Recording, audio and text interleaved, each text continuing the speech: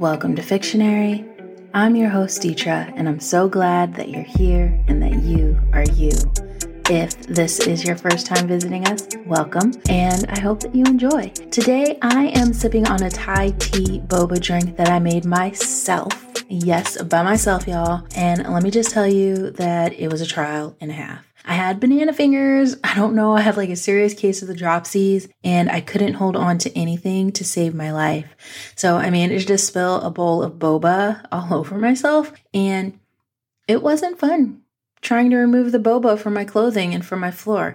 Okay, I'm going to be 100 with you guys and I'm going to say it was actually a little bit fun because it reminded me of being a kid and making a big mess of things just so that you could experience the feeling of something. Like, spilling milk all over the floor and then splashing in it like a puddle, or rubbing peanut butter all over your body. And I don't know, just because it might feel interesting, or trying to eat your cereal like a cat, like on the ground and lapping it up from the bowl.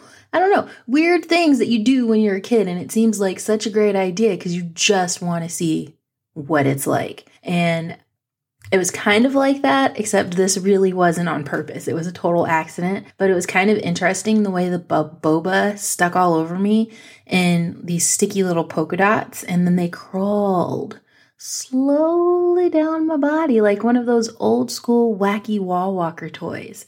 Okay, it was interesting. It wasn't fun cleaning it up, but it was interesting. Anyway, all that being said, I managed to clean up my mess and finish making my drink, and it was somewhat worth the drama.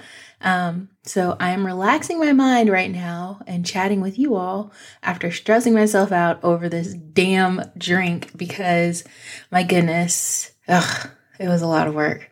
But you can check it out on my Facebook, my TikTok, Twitter, Instagram, wherever you follow Fictionary. I'll share the video of making the drink. I will not be sharing the footage of me covered in boba because I wasn't actually recording at that time. I dropped the camera.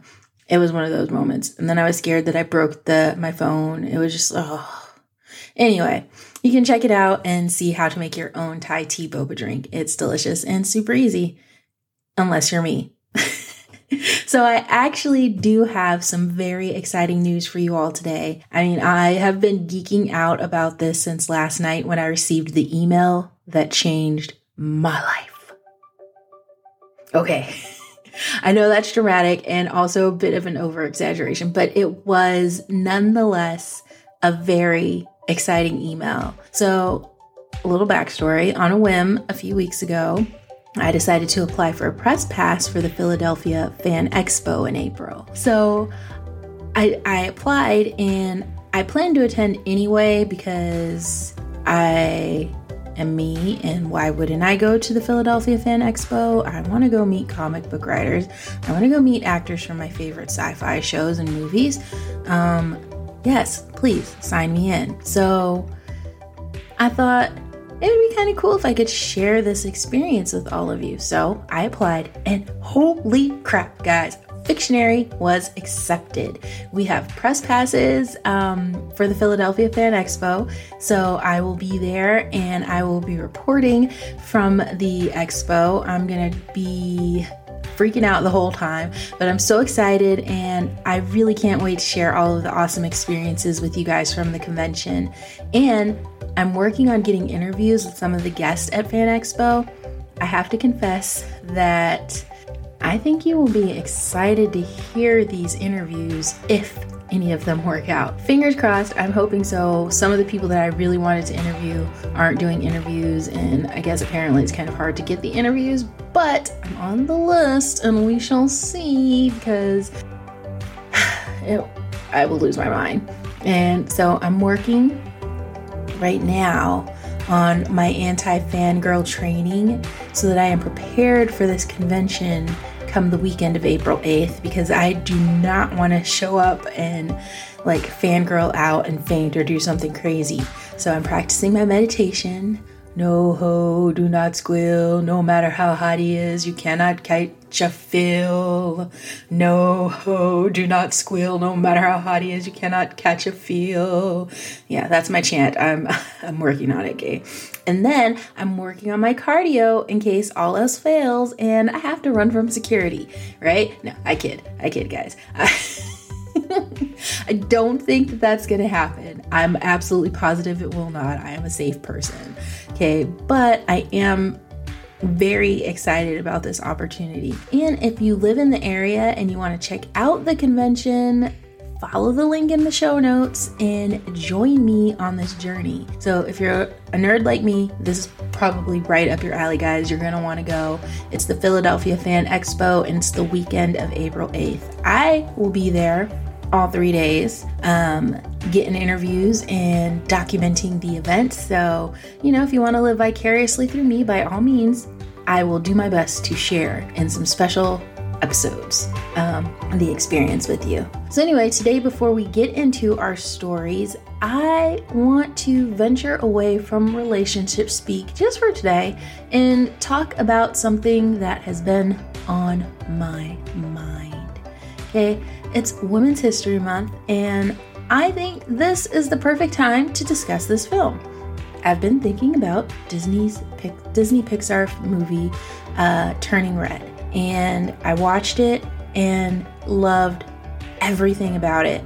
However, as happens with basically everything, people have watched it and they have opposing thoughts on it and they have felt the need to poo-poo it all over the place. Like I keep seeing all of these posts talking about how it's not appropriate for children and this is a bad movie. It's teaching kids bad things. And I don't know. I just 100% absolutely vehemently disagree with these assertions.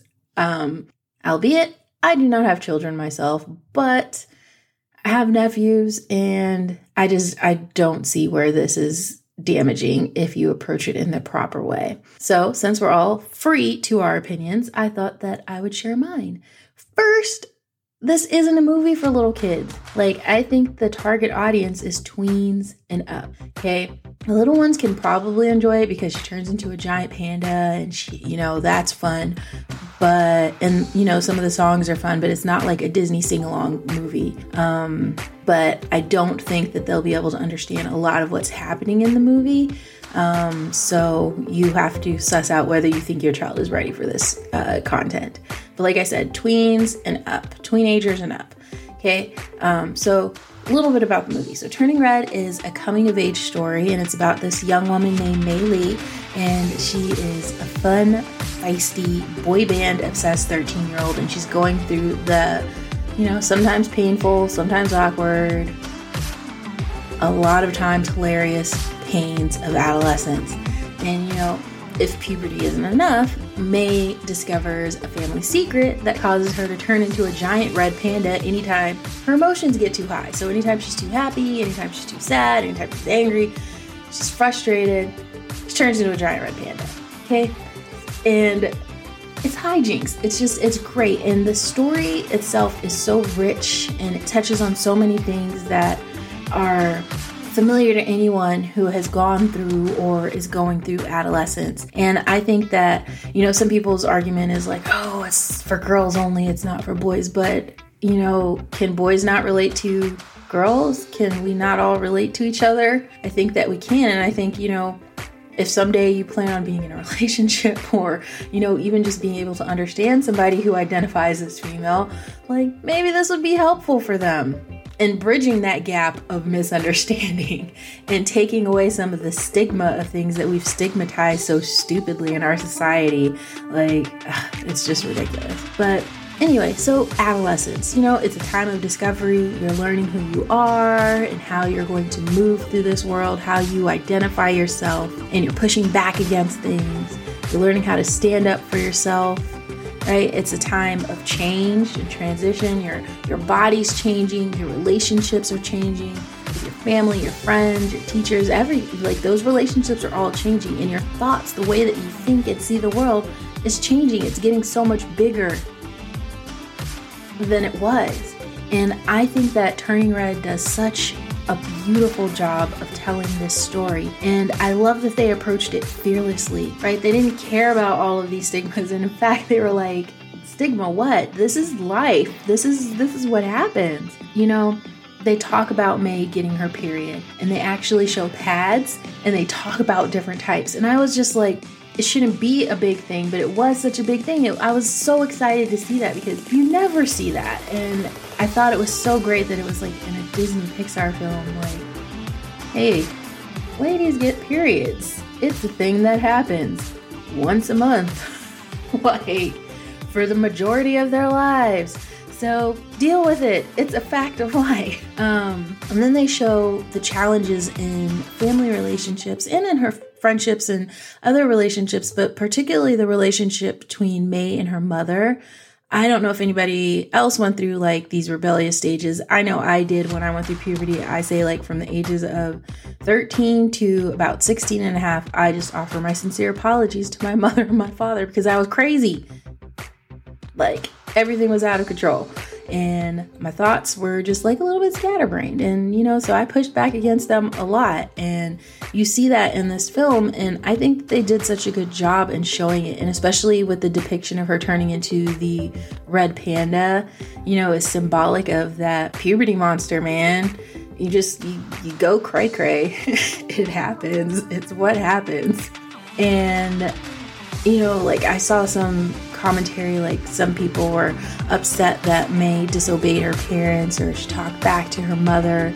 And I honestly, like, I don't think it was anything crazy. It was realistic. Like, that is what happens when people start going through puberty. Like, you change. And I think what's important is you see May dealing with the consequences of her actions, and then also in the changes that happen in her relationship. So it's not just like, oh, look at this, like May just like yelled at her mom and there was no consequences to it. There's consequences to your actions, and I think they do a good job in showing that.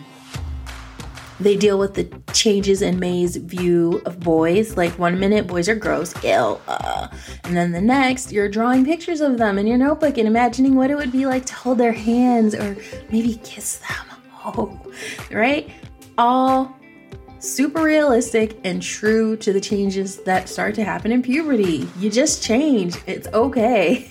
So anyway, I loved this movie, and I think that if you have children about to enter this phase of life or that are currently going through this phase in life, watch this movie and then talk about it with them.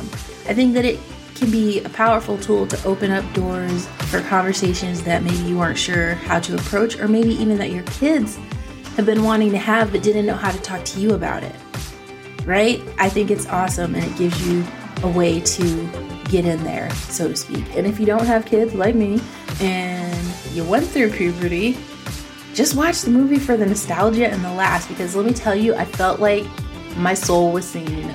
The boy band obsession, just her and her little crew of friends, like, I loved it. I cried a lot when I watched this movie because it was just so touching to me and just like very powerful, wonderful like story. So I recommend it, guys. Anyway, we're going to go ahead and get into our stories for today. I'm going to give you the title, I'll give you the genre, the action, and the word or character that had to be used in the story. All of the prompts are randomly generated, and I have to write the stories in 100 words or less. So let's all sit back, relax, and enjoy. Our first story for today is titled Dreams. The genre is fantasy, the action is voting, and the word is symphony. My finely pointed ears quiver as I await the voting results. This is my 5th attempt at joining the Elven Symphony, and I hope my last. I've been practicing my ocarina with the goblin's obsession for gold. The odds are against me because I'm a forest elf, but I won't give up on my dream.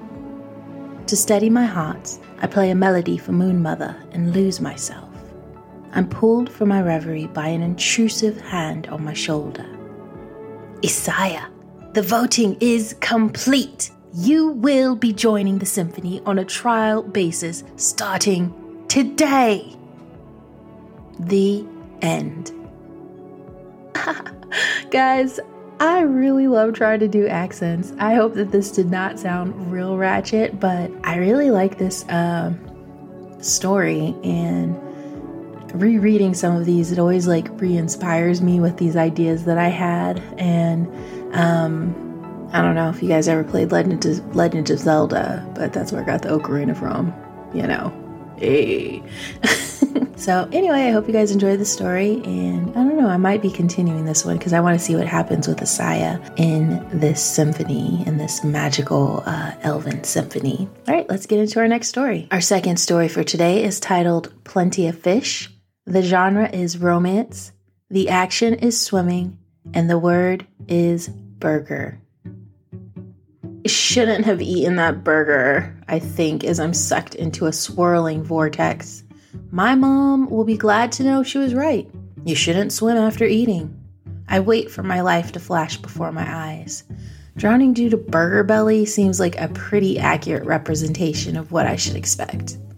I close my eyes. When they open again, I am lying on sand, and above me is an Orlando Bloom pirate lookalike. Seeing I'm awake, he caresses my cheek.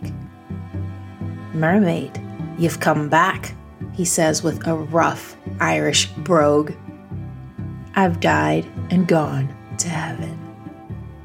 The end. Y'all, can I get rescued by an Orlando Bloom pirate lookalike? This is what I do whenever I get these romance ones. I just write like my my fantasy, my ideal. I've been rescued and he's hot and he calls me his mermaid. I've died and gone to heaven.